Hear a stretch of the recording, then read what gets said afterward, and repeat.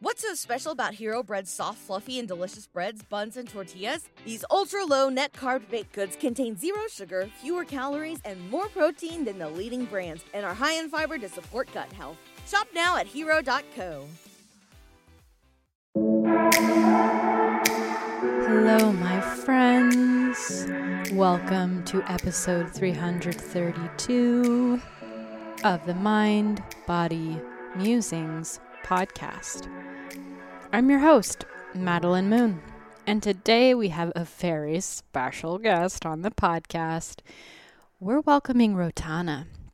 Rotana is a dear friend of mine, someone who I didn't know I was gonna be friends with. I saw her at her own show because another friend of ours posted something on social media saying, "Oh my gosh, you have to go see Rotana. She has this amazing show called Alien of Extraordinary Abilities. Go see it. She's coming to New York." So this was when I was living in New York. And when my friend posted that little flyer online, I just felt this really strong pull. I did not ask what the show was about.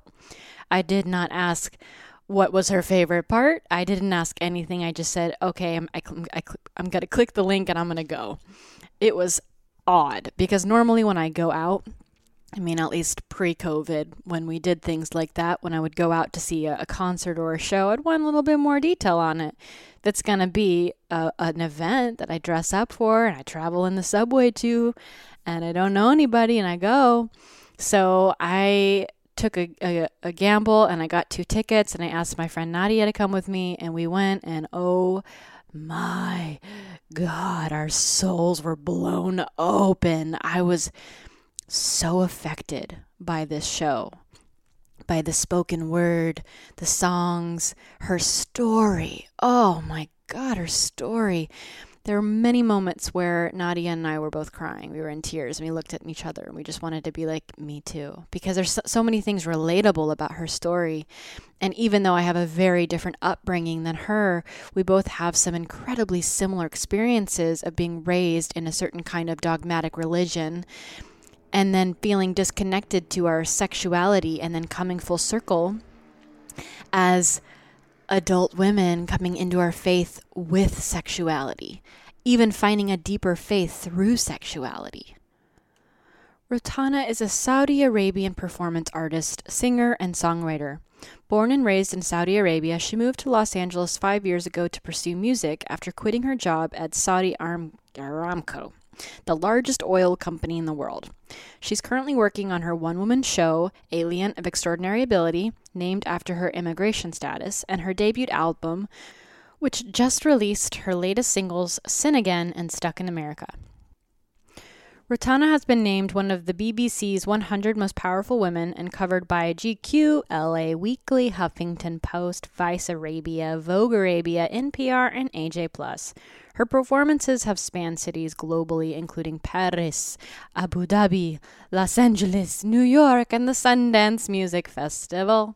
Straddling a profound love for her home and the determination to be free, Rotana's music speaks to the journey of self-realization in the face of Saudi tradition, God, sexuality, family, and the immigrant experience. So delighted to bring Rotana onto the podcast today. So delighted to be able to say that this is a friend and just a beautiful soul that walks amongst us.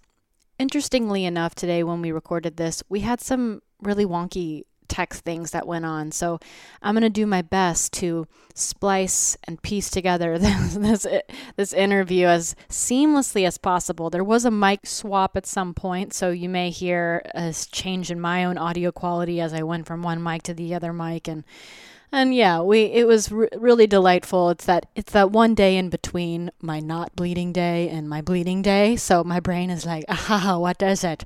But everything was beautiful and perfect. And this episode is a little creation between the two of us women on its own. And I'm delighted to bring it to you. So with all of that said, if you enjoy listening to this and you enjoy the intersection between faith and devotion and sexuality and sensuality, I'd love to invite you to come on to maddiemoon.com/sisu-society, which is a course that I created specifically for the woman who wants to feel devotionally embodied, sensually embodied, to feel the intersection between the holiness of her faith and the purity of her sex. And that program, it was my group coaching program, but now it's brought to you as a course that you can sign up for and begin instantly.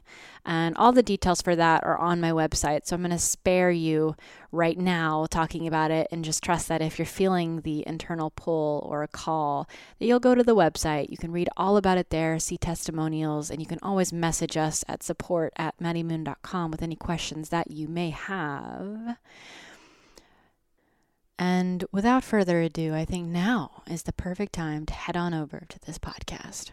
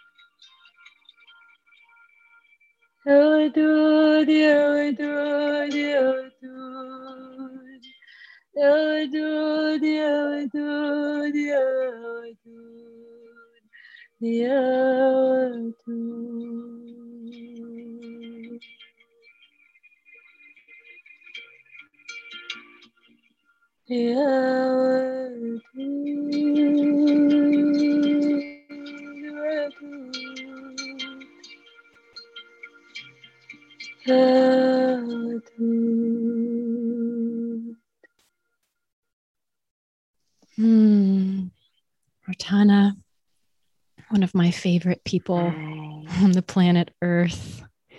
Thank you so much for grounding us and for singing and chanting. Can you tell us what you were singing?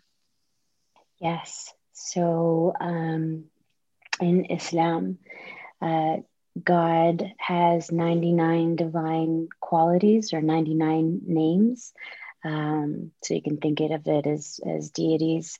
And this is one of the names. It's perhaps my favorite name. And it's Wadud, which means the compassionate one, the all-loving, the unconditional love, the one that comes with ease like water and just surrounds and does not move with force. And this divine quality has changed my life. I'm really hard on myself. So yeah, Wadud is a really big one for me.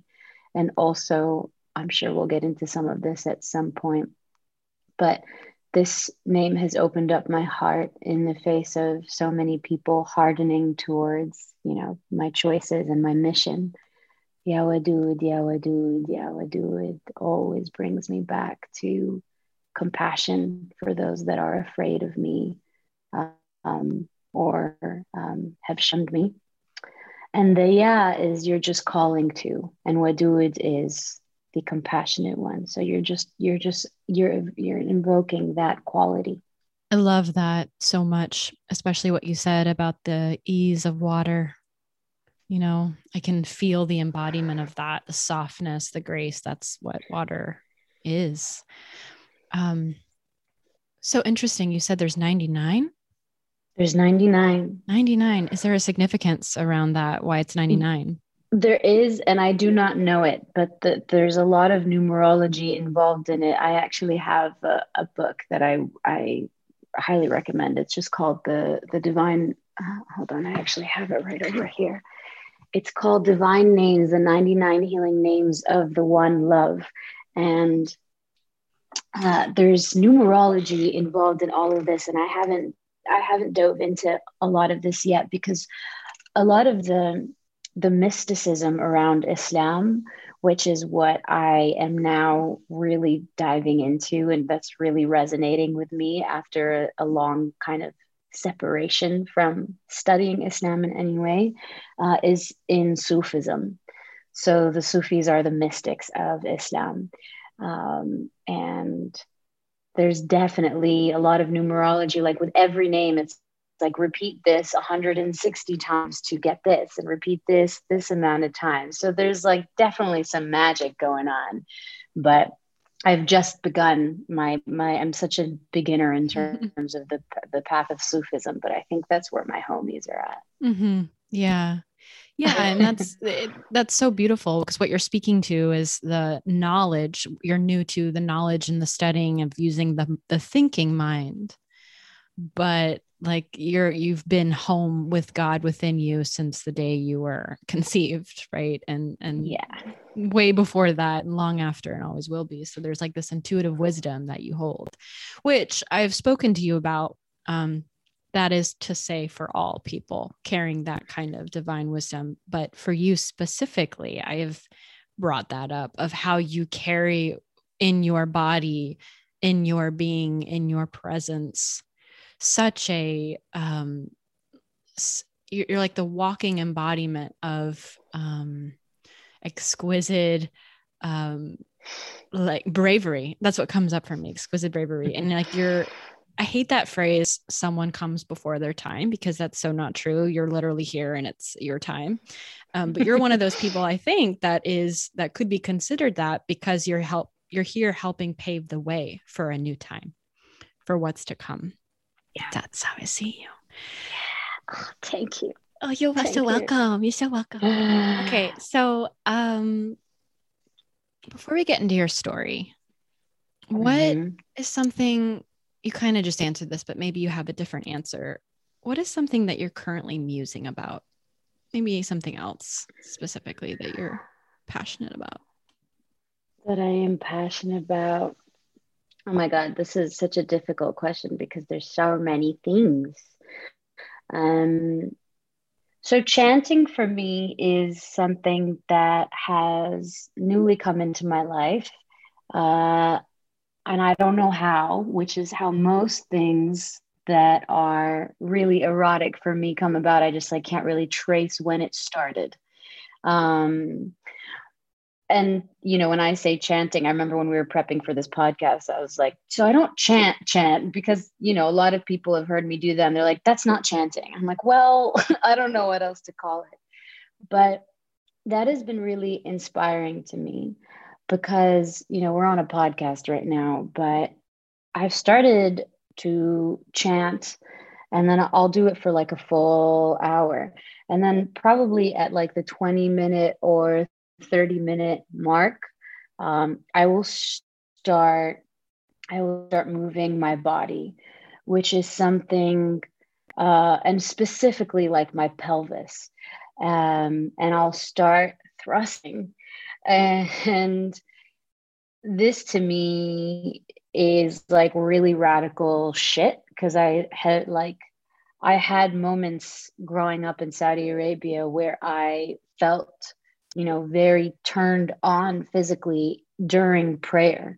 And I knew intuitively that the prayer and the physiological kind of current and aliveness, they weren't separate, but I definitely shamed myself and shut it down.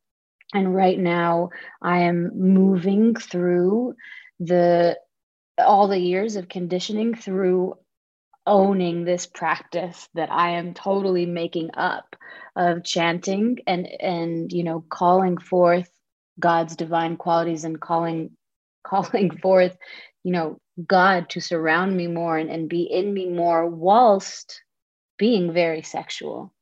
And I get emotional just talking about it, because I grew up really believing that that's a violation to everything involved, to your body, to God, to the sacredness of prayer, to the words that you are saying. And that's been something that's been so inspiring and challenging and private. And I can't believe I'm saying it out loud, but that's something that I've been jamming with. Oh, you're so speaking my language right now. It's like, oh, yes, turn on in God. Oh, it feels so good. It feels so good. And it really does. It deepens the prayer. And I appreciate you so much for speaking about it. Yeah. I mean, what you reveal, you heal, so here we are. I remember being, I think it was 16 years old, and I had never read the Song of Solomon. That was like one of the books that it was never brought up in church. Are you familiar with the Song of Solomon at all? No. Okay, so it is a book in the Bible that is highly erotic. It is highly erotic, and it is poetic. It talks about in the Bible. It is basically bhakti. It is basically devotional love. It is talking about the kind of love that a devotee has for God as a lover. That's what it is. It's Tantra, basically. And I remember discovering that book whenever I was in high school, and I had a boyfriend at the time, and I was blown away. I was like, oh my God, I had no idea this was in, what did I say? Oh my goodness. I had no idea this was in the Bible. And I would take out little scriptures and I would send it to my boyfriend as a love note and be like, this is Song of Solomon, XYZ, whichever scripture it was. And then my mom found out. And then she told me I was not allowed to read that book, that chapter of the Bible. I could read any other one but that one. And she shamed me, and I had no idea. Like I couldn't put together the pieces of why am I being shamed for reading a particular book of the Bible? Like, can I do anything right? And then I wasn't allowed to read that anymore. And I just kind of forgot about it. I was like, whatever. And recently I was reading this book called Wild Mercy by Mirabai Starr, who I had on last podcast episode. And she wrote about that in the book. She was like, for all of you who've read the Bible, like one of the like devotional mystic chapters inside of the Bible is the Song of Solomon, that like kind of random book that's super erotic. And I remember having flashbacks about being shamed for being for feeling something when I was reading something in the Bible, because it was one of the first things that made sense to me. It's like, oh, right, love, honey. Like it's about honey and like adorning your body to be the bride of God. Really? I am shocked. Yeah. And did they just like gloss over this like at church? What do they do with this? Totally. I don't even know. I don't remember. I don't like what? I don't think it was ever addressed. And if it was, probably coined some way of like, okay, this is a book in the Bible, but also like be aware of the temptress hidden somewhere within here. There is a temptress. Just be on alert wherever she is. Yeah. I mean, that's what's so interesting about, monotheistic religions and Islam in particular, which I am Muslim. The Quran is it's one of the most poetic writings. Like, it is so poetic. It is so abstract. And so the powers that be in Saudi Arabia, where I grew up, really did a great job of taking that book and giving it a very specific interpretation of what it meant. And we just blindly, drank the tea. But it's poetry. And part of Islam is ijtihad. And I feel like in the Western world, that word, people hear that, and all they'll hear is the jihad part of it, which is probably very triggering for a lot of people. But what ijtihad actually mean, and it comes from the same root. So the ijtihad is to be a warrior within yourself. So what does that mean? What Islam tells us to do, and everybody to do, is you read the Quran, which is the holy book, and we also have hadith, which are the stories passed on from the Prophet. And it is your responsibility to go in your heart and sit with it and see where it settles in your heart. And that's really hard work, because you have to be honest with yourself about what the truest interpretation of that is for you. Obviously, you consult religious, in Islam, we call them sheikhs, which are the equivalent of priests. But at the end of the day, ijtihad is about doing the sometimes impossible work of sitting with your intuition and owning what that means for you. And that part of Islam, at least where I grew up, is completely, that has vanished. In fact, they've hid it from us. I love the correlations here. I love the correlation. This is why I wanted to have you on, is to talk about Islam and Christianity and some of the ways that we were both raised and some of the things that we're missing in our more dogmatic religion, and how we now as adult women are reclaiming our spirituality. And it's just so fascinating to come. It's not quite full circle, but in a way it is full circle back into where we started, but with completely different tools. Yeah. What you're saying right here about that part about seeing how it resonates within your body, within your being, reminds me of the story of Mary Magdalene, and how Mary Magdalene was actually given, she asked Jesus the question of like, where is the intuition? And he said, it's between, what did he say? It's like the mind.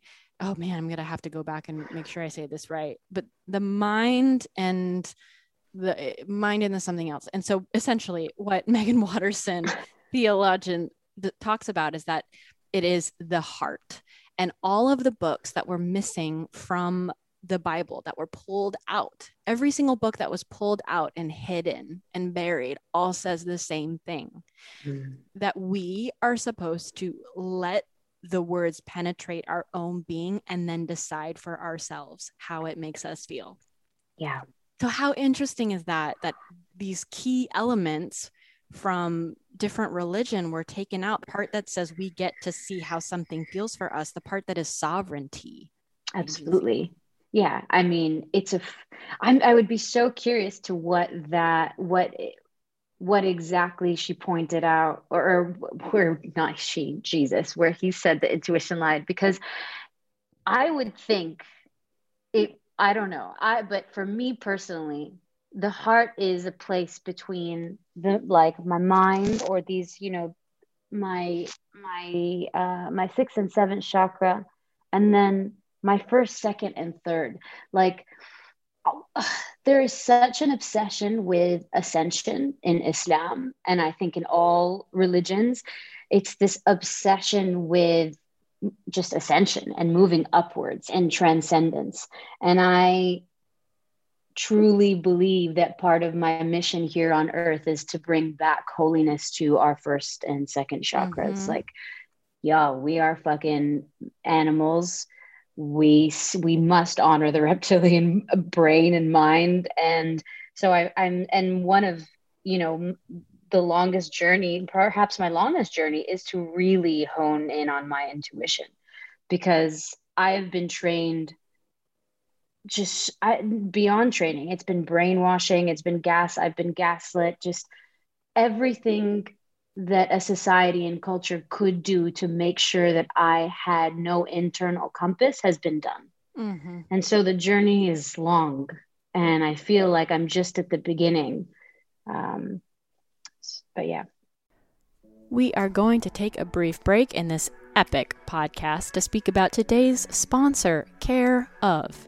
Care of is a wellness brand that makes it easy to maintain your health goals with a customized vitamin plan that helps you feel your absolute best today and supports you in the long term. I love Care of. They sponsored a show, I think a year or maybe even a year and a half or 2 years ago. And ever since I discovered them, I've been using their personalized vitamin packs like nobody's business. They come in these super easy to consume packets. They have your name on it. It's really adorable. Every day I wake up and I open my little vitamin packet that says, "Hi Madeline," and it has all my vitamins ready to go inside. One thing I really appreciate about Care of is that all of the ingredients are very good for you, and they're super transparent about all of the research and the science and the sourcing that they're doing behind the vitamins that you're consuming. Additionally, Care of has you go through an in-depth 5-minute, super easy online quiz that asks you questions about your diet, your lifestyle, and any health concerns that you may be wanting to address. Their holistic online quiz is like getting a one-on-one consultation with a nutritionist without having to leave your house and without having to actually talk to anybody, which many of us have discovered we prefer. When I was going through my perioral dermatitis, my skin issues, I was tailoring my vitamins to be around skincare, and that supported my skin journey last year with my major skin and face concerns. And I've also transitioned now recently to more of a digestion focus.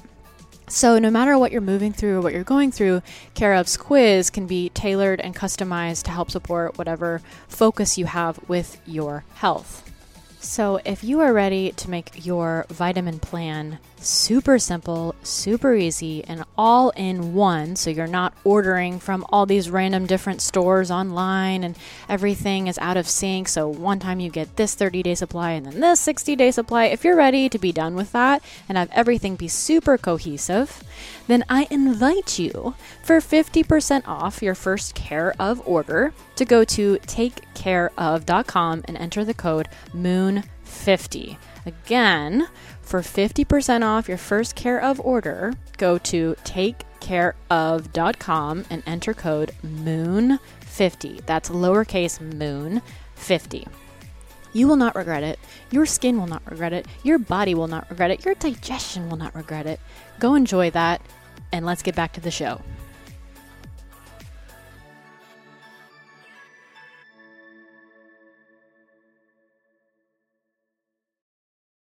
I'm going to find it for us real quickly. Yeah. I want to get, because I don't feel good about leaving it off without that.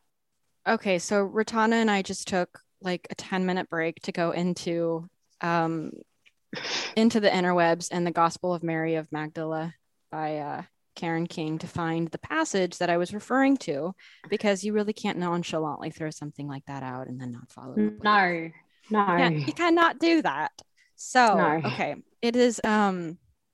So something very interesting about Mary Magdalene is that there's like quite a few pages missing in the Book of Mary, like that are lost.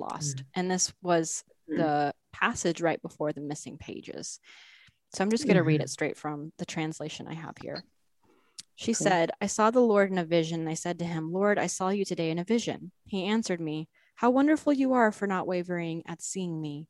For where the mind is, there is also treasure.' I said to him, 'So now, Lord, does a person who sees a vision see it with the soul or with the spirit?' The Savior answered, 'A person does not see with the soul or with the spirit, rather the mind which exists between these two.'" And then there are several pages missing, pages 11 to 14. So the interesting thing about the mind back then, this is what I learned from Mary Magdalene Revealed, is the mind is the aspect of the soul we can perceive while embodied. The mind translates to ancient truths we remember while living. So the mind is not the way we think of it in Western society. The mind in the Book of Mary back then means it's ancient truths we have, like the wisdom. It's what's within. Right. So, yeah, isn't that beautiful? That is beautiful. And the mind is, and I forget this all the time, but the mind is part of the body. I forget that all the time. I'm like, oh, mind and body, and they're separate. It's like, no, your mind is in your body, girl. Mm-hmm. So I would love for you to share a bit more about your, like, who you are, like your background, your story, getting over here to America, your music, because your music is a huge way that you are doing exactly what you're doing with your mission of bringing God back into the first chakra and to the root. And your journey is one of the things that's so beautiful about you. And I think having it on air here will be really special for everyone. Thank you, Habibti. Habibti means my love in Arabic. So I am Rutana. I was born and raised in Saudi Arabia, in Dhahran to be specific, the eastern province of Saudi Arabia. And I grew up in a really interesting situation. I grew up in a gated community that was nicknamed Little America in Saudi Arabia. And so, my father worked for an oil company called Saudi Aramco. And Saudi Aramco had built essentially this like gated city for all of the American and other nationality expats to come and live, in this desert. And because the rest of Saudi Arabia really moves under a Wahhabist application of Islam, which is essentially just kind of literally a guy came to Saudi Arabia and was like, I don't like how things are going over here. Let's change all of the ways that we apply Islam and make it so much more strict. So that's like the sect of Islam that they apply is named after a guy. So outside of the gates, movie theaters were forbidden. Everything was segregated to male and female sections. You couldn't, on billboards, they would cross out or blur out eyes because you're not allowed to technically take photos because you're capturing the soul of a person. You're not allowed to do that. And music was forbidden in public places. Definitely a woman's body had to be completely covered. And inside the gates, inside Little America, none of these rules applied because you had all these, American and other expats that were there. And I grew up inside Little America, but I left the gates every day and I went to Saudi schools.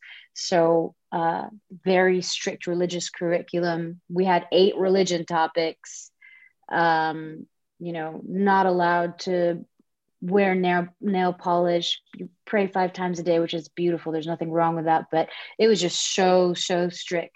And so from the get, there was this like very strong duality in my life. I grew up in Little America with all of this supposed freedom and then would leave the gates and go to a completely different world. And I didn't want to belong to Little America. I wanted to belong to the Saudi and Muslim environment that was present at my school. And I did. And I became very religious. And my mother was very religious. And, my mother suffered through a mental illness that made her believe that she was a prophet. And that contributed to me becoming even more religious because I wanted the love of my mother. And that was, we can get into that in another podcast, but that really was, frankly, the most alive that I had ever seen my mother. So growing up felt really lonely in a lot of ways. I started to feel my erotic, just kind of nature, I think at the age of like, honestly, 6, 7, but really started to bloom when I was like 12. And I would lock my room and instinctively would thrust and, hump and crawl and howl and felt so powerful and so bad. Just the worst person in the world. And yet it made me feel so alive. So I really lived with that cognitive, spiritual, sexual dissonance all throughout my life until I went to college, came back to Saudi Arabia, And in college, which, you know, I was in America, and you can be in a place that's quote unquote free, or you would have freedoms and still not be ready. And I wasn't ready. So I was still very much in the same kind of dogmatic application of Islam and being in general. I went back to Saudi Arabia, moved back in with my parents because that's what you do in Saudi Arabia. You live with your parents until you get married. And I started working at Saudi Aramco, the same company that my father worked for, that my mother worked for, that every single aunt and uncle and my whole entire family worked for. And cut to, you know, I was 21, cut to me 24. I'm now having panic attacks, feeling actually through watching Glee, funnily enough, that I had a mission and it involved my voice. And it involved, I remember being 24 and like thinking, oh, I'm going to change what it means to be sexy. Like I remember that. And I look back at it, I'm like, really vague mission statement there, but also really on point. So I was having these panic attacks. I would go to work, come back, eat a hash brownie, and just kind of escape. And then I took a few months off because it was all just catching up with me. And I went to India for 3 months, went to a terrible Ayurvedic retreat, like so cheesy. I read Eat, Pray, Love, and I was like, I must go to India. Went to India, went to the shittiest yoga retreat. But it was the best thing ever because I had 3 months of silence. And I had never in my life heard my insides. And it was really, really hard the first 2 months. I was really disturbed, it's funny. The place that I ended up at was actually, for the most part, a rehab, like Ayurvedic rehab facilitation place, which they did not market. They did not market it as such. But my first 2 months, you know, there are these people screaming in agony. And I was screaming in agony with all the motherfuckers too, because it was so, oh my God, it was so terrible to hear how loud it was inside. And I didn't know how to manage it and I didn't know how to handle it. But I made a 75-year-old friend named Jimmy. He was a farmer from Australia, and we would just kind of integrate every morning, and he saved my life. And on the third month, probably just like the last 2 weeks, it was like, oh, I have to sing. Oh, I have to go to America. Oh, I must leave my mother, which was like, you know, that's the biggest tether to like that to me is the majority of my work. So I came here, and it's been a wild, you know, 5 years of completely reconstructing my relationship to actually my whole reality. So reconstructing what God means to me, what death means to me, what sex means to me. And I came here like guns blazing. I was like, all right, time to lose my virginity, time to drop acid, time to just like, you know, let's undo everything. And in one of my songs, Stuck in America, I say like, you know, brown girl comes to America, chasing the pleasure, put God in the drawer. It was like, all right, let's put God in a drawer right now. Got some shit to do.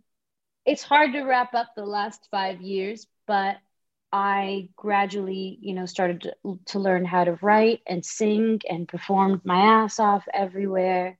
And every time I would reveal a little bit of my true self, which is a very primal, animalistic, gentle, holy, God-like, you know, being creature, I would see that it would disturb my mother and my father and my aunts and my uncles, who were like second moms and dads. We very much live like a village in Saudi Arabia still. And I couldn't bear the thought of losing them or disappointing them. And all of this came to a head in 2019 when I performed at Form Festival, and I opened my one-woman show, which is called Alien of Extraordinary Ability, named after my immigration status.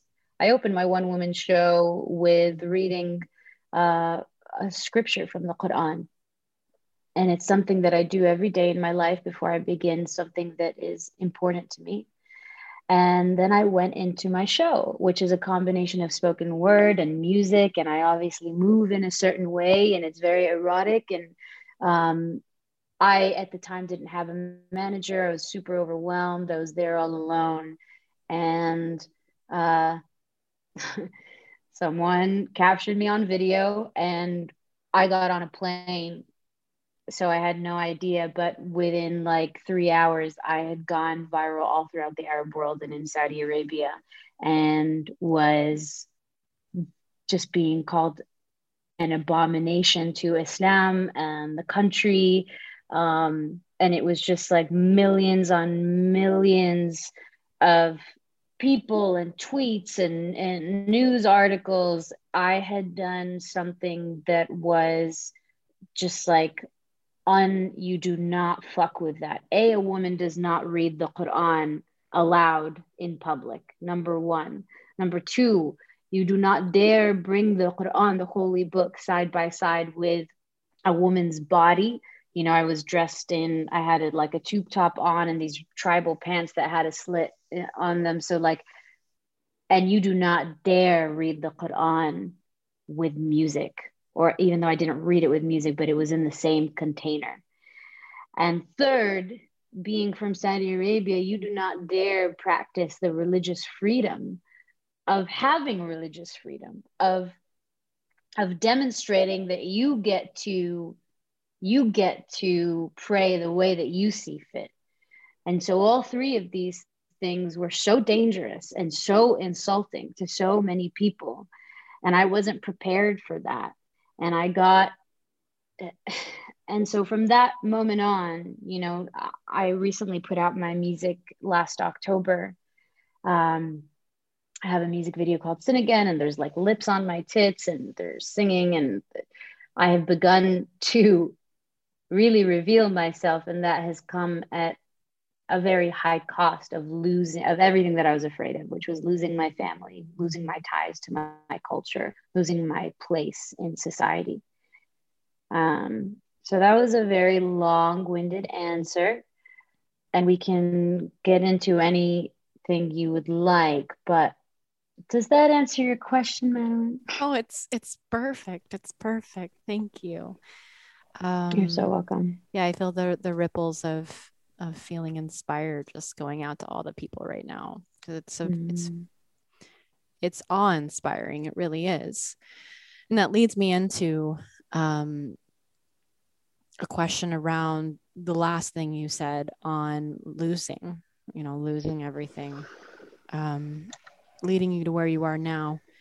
And it's because of you living your mission, right? It's because you're here to be a huge changer. You're here to change. And anyone who's here to change the way that things are is going to have to go through some incredibly painful resistance. What keeps you going? What keeps you showing up in the face of loss and fear and heartache? I think of 12-year-old me and how lost Lil Ro was, and how unloved she felt, and how just scared of myself I was. And I think of all the little girls in Saudi Arabia, and boys and queer people. And it just doesn't have to be this way. And my dream really is to create a community and a home for people like me, to come to. If there was a community that I knew existed that celebrated this journey that I was on, and that had tools to provide me with, then there's so much suffering that I wouldn't have had to go through. And, you know, one of my favorite books is Pleasure Activism by Adrienne Maree Brown. It has completely changed my life, and it reframes, you know, our relationship to pleasure as something that is selfish, and frivolous to something that is absolutely necessary for our vitality, for our well-being, and for our sustainability as a species. And I really believe that just by being alive, there's suffering. We will suffer. But this suffering that I have gone through and that so many go through to be themselves is, in my opinion, unnecessary. And I will spend the rest of my time here on earth soothing that process for anybody else that for anyone that I can. And so that honestly is what keeps me going. But also, and I don't know if you can speak to this as well, Madeline, there are times that I have been truly on the floor, sobbing, being like, I wish I wasn't this person. I don't want to do this. Why am I this woman that is so sexually charged, so committed to her erotic aliveness and religious and Saudi? I don't want it. And I can't. And in those moments, it hurts so much because I can't quit even if I tried. It's like a magnetic pull. I don't know how to explain it. And that is what keeps me going, because it's beyond me. Yeah, I am very familiar with that bathroom floor breakdown. And what I think it's showing us, it's a reflection of the trauma conditional love does on human beings. You wouldn't be having, I'm assuming, that kind of reaction if you were loved no matter what. If your family was like, we love you no matter what, you do what you do. Right. Like, we support you. You're amazing. Right. And all of my atrocious pain for being who I am, and my memories of even being, as like 5 years old, 3 years old, especially 13 years old. One of my biggest traumas is when I received my first kiss. I was harassed. I was shamed. I was yelled at. I was told everything, including if you were a boy, I'd be hitting you in the face, get to your room. You can't see another kid until you read these next 4 Christian books. Like, it was very traumatic. And there was a pain body around first kisses in my life for a long time. And I was wondering, as a 13-year-old, what is wrong with me for wanting to kiss? What is wrong with me for wanting to braid the hair of my girlfriends, which I wasn't allowed to do? Wasn't allowed to have friends whose parents were divorced. I wasn't allowed to have friends who weren't white. Wow. I wasn't allowed everything. And even if I was allowed something, my mother would forget that she gave me permission to do so. And then she would tell my father that she never did. And then my father would get mad at me and get me in trouble. So even when I did the right thing, it was the wrong thing. It's kind of the Song of Solomon thing. Like, that's my whole life of like, oh, this is allowed. And then finding out it's not, and then being shamed for it. So there was a deep, deep self-hatred that happened in me. And in the places I would look for solace included fantasy, right? Like, that was my place, is like fantasy and make-believe, because that felt safe. And then eventually that wasn't safe anymore. Nothing was, because the way our world has worked for so long is that people think if we just keep love conditional, we'll stay safe. Keep, and that has like major systemic roots and patriarchy, everything. It is how our world has thought it needs to work in order to control, right? Everything's about controlling society, communities.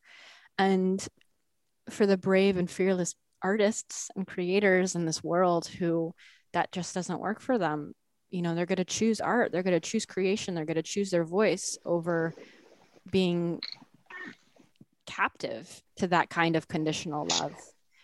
And the hope that I have is that eventually the people who live by conditional love are broken open too, to where they're like, oh, well, if this is the way it's going to be, I'll love no matter what. But it might be years away.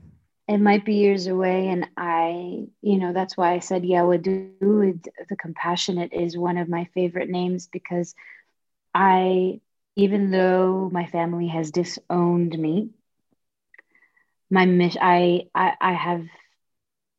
have so much love for them, and I have not hardened in the face of that. And I hope that through my healing and through my unconditional love, like you said, something will crack. Mm. You're so right. It really all comes back to the conditional love thing. Like at every moment in my career, usually, you know, I have my dear friend Haley Jean Penner had this conversation with me once. She's an incredible writer, and her father is Fred Penner, who's a famous, he's like the Mr. Rogers of Canada. And, you know, every time Haley writes a song or, you know, starts on a book or has an idea, he's like, oh, honey, I'm so proud of you. You know, even her book is on sexual assault and all of her her sexcapades and everything that she's gone through here in LA, and her, oh, I'm so proud of you. I'm so proud of you. I won't read it because that's your, and she was like, you know, we were just contrasting these experiences because every time I put a piece of work out, I lose somebody, or my mother falls to the floor and can't breathe, or my father says, you're killing your mom. And so, and I know that that's so many people's realities for different reasons. And that is why we make art, and that is why we continue to live aloud, so that our stories become a third place, you know, a place where we can come together outside, you know, not home, not the place that you immigrated to. I'm very, you know, rooted in an immigrant experience, but there's a third place. And that third place is in our stories, in our art. Yeah.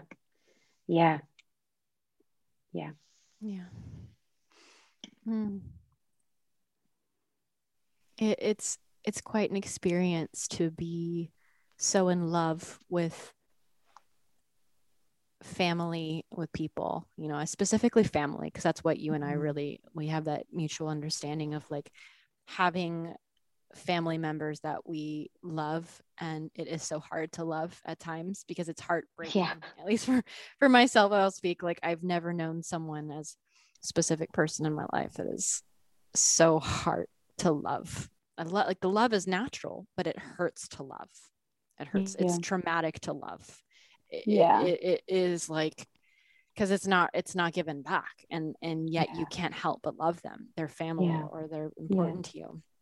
I think you're like me in that family really, really, it feels, it's just so essential to your well-being. And in Saudi, like I said, we grow up, we like really live like a village. Everyone is taking care of everybody else, and your aunts and uncles, and everyone is super present. And so in this moment in my life, when that rupture happened at Forum Festival, it really felt like I was in the desert, kicked out of the tribe. They took all of my like weapons and ways to feed myself away from me. And that was it. Like I felt it in my body, and it was a feeling of, I'm going to die. I genuinely felt at moments physically in my body, I'm going to die, because I can't, it's just this primal thing that happens, but then you don't die, and that's nice. Are you familiar with the tale of Inanna? Mm-mm. Oh my God. Okay. So I'm not going to get into it here, but there is a, I did a whole class on it in Sisu that I'm going to send it to you. I'm going to send you, you could just listen to the audio, and not literally what I think, my projection of this experience you are sharing is that Forum Festival performance, obviously, you know, this was a rite of passage, but the story of Inanna is like so perfect. It's for what you experience of going into the world with all these tools and then having it all taken from you in the underworld, being stripped bare naked, hung on a meat hook, and then have to traverse back out of the underworld with all new tools as you come back up for air. And that's like you right now in this process of taking in new tools, your sex doula training, Islam, mysticism, whatever is happening in LA right now musically, like this music video just released, like you're getting all these new tools of like, this is what I need now to traverse through my quest as a woman. But that tale of Inanna is like, wow, I love that. My last question for you is, this is kind of a big one. Before the the deep dive round, because I do have a couple quick fire questions for you, is who is God to you?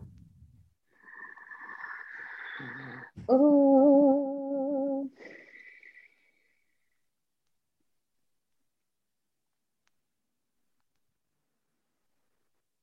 Wow. I'm going to be so vulnerable in sharing with you what's happening with me right now.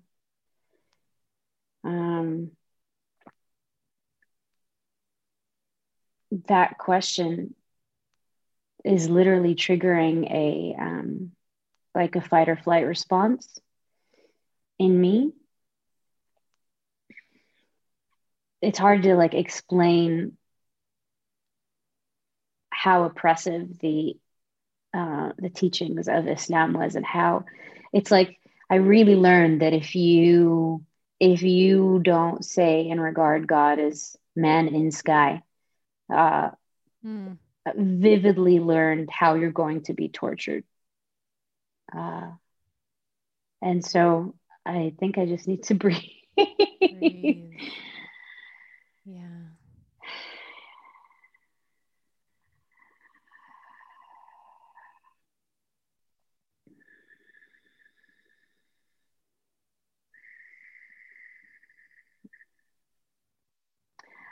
I don't know if I have an answer for who is God to you, but what's coming to me is where I find God. And I find God at the intersection of I am here to fuck shit up, sit down, and I love you unconditionally. And I am soft. And I receive all of your fear. That's where God is to me. I think I will graduate to the who is God, but to me, that where has been really profound to like learn that about myself. And that's where I go in my show. That's where I go when I sing. So that's how I can answer that question. Beautiful. I mean, where feels so much more potent, to be honest with you, than who. Because who, I mean, any answer for who is like, we don't know. But where is like, wow, we can actually put a pulse on that. You can feel where. Whereas who, yeah, it's it's just whatever our human brains are coming up with. So that was really beautiful. All right. Where can people connect with you moving forward? Right now, Instagram is the easiest place to follow everything that's going on. So it's at IAMROTANA. Yeah, through there you'll find my Spotify and my music videos and all that good stuff. All right. Quick fire round time. Okay. Ooh. Now this first one might be very hard. So literally keep in mind, quick fire. They don't have to be the right answers. Okay. Because there is no right answer. But today, this is your answer. Okay. 5 items in your funeral goodie bag. When you die, what 5 items are going in your funeral goodie bag? Oh my God. Okay. Sex toy, women who run with the wolves, prayer rug, Islamic prayer rug, and like the beautiful sheet, leave-in conditioner, and a starlight. Weird choices. Weird choices. I love it. If you were a bird, which bird would you be? Bluebird. Which deity or goddess do you have the strongest connection with right now? Kali. What's your favorite meal right now? Oh, my favorite meal right now is steak and mashed potatoes. What is your strongest act of self-care right now? Sleeping for more than 7 hours. Mm-hmm. Mm-hmm. Sleeping. It's so simple. I for everybody listening, please follow the Nap Ministry. Mm-hmm. That Instagram account changed my life. Ratana, I love you so much. Thank you so much for coming onto the podcast. I love you too. I just adore you with my whole heart and being and Thank everything. I feel so blessed to have you as a friend. The really. feeling is so deeply mutual, and you've been such a guiding light in so much of this process. I want to shower you with one more song, if that's okay. Please. It'll be real short. Yeah. Mm-hmm. So this is just, I love this song. It's literally just about a little girl waking up in the mountains of Lebanon, rising with the sun, putting her hands on the earth, and coming to the doors of God by just being in nature. الحلوة دي قامت تاجن في البدرية وديك بيتن كوكو كوكو في الفجرية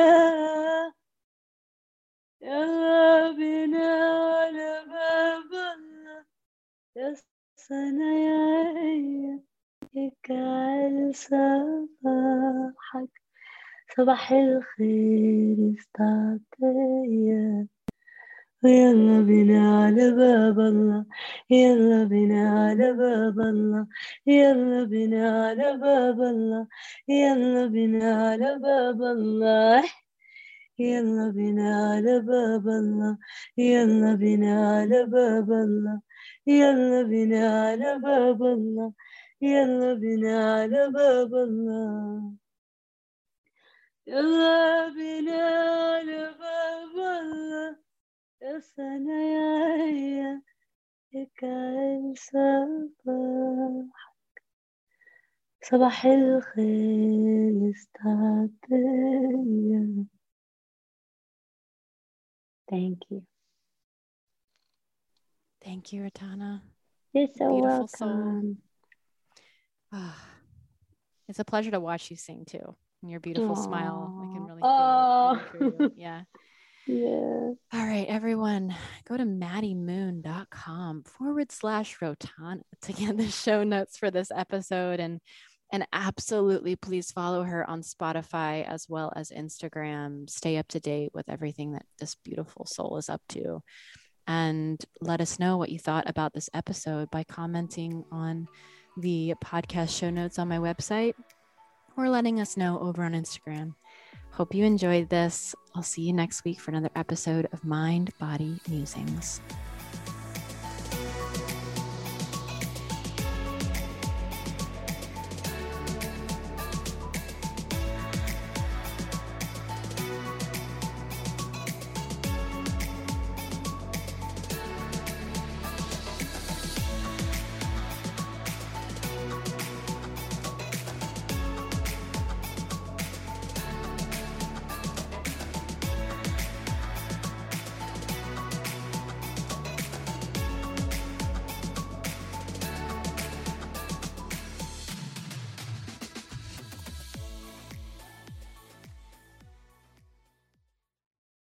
Brain fog, insomnia, moodiness, weight gain. Maybe you think they're just part of getting older, but MIDI Health understands that for women over 40, they can all connect to menopause. It's at the root of dozens of symptoms we experience, not just hot flashes. MIDI clinicians are menopause experts, offering safe, effective, FDA-approved solutions covered by insurance. 91% of MIDI patients get relief from symptoms within just 2 months. Book your virtual visit today at joinmidi.com.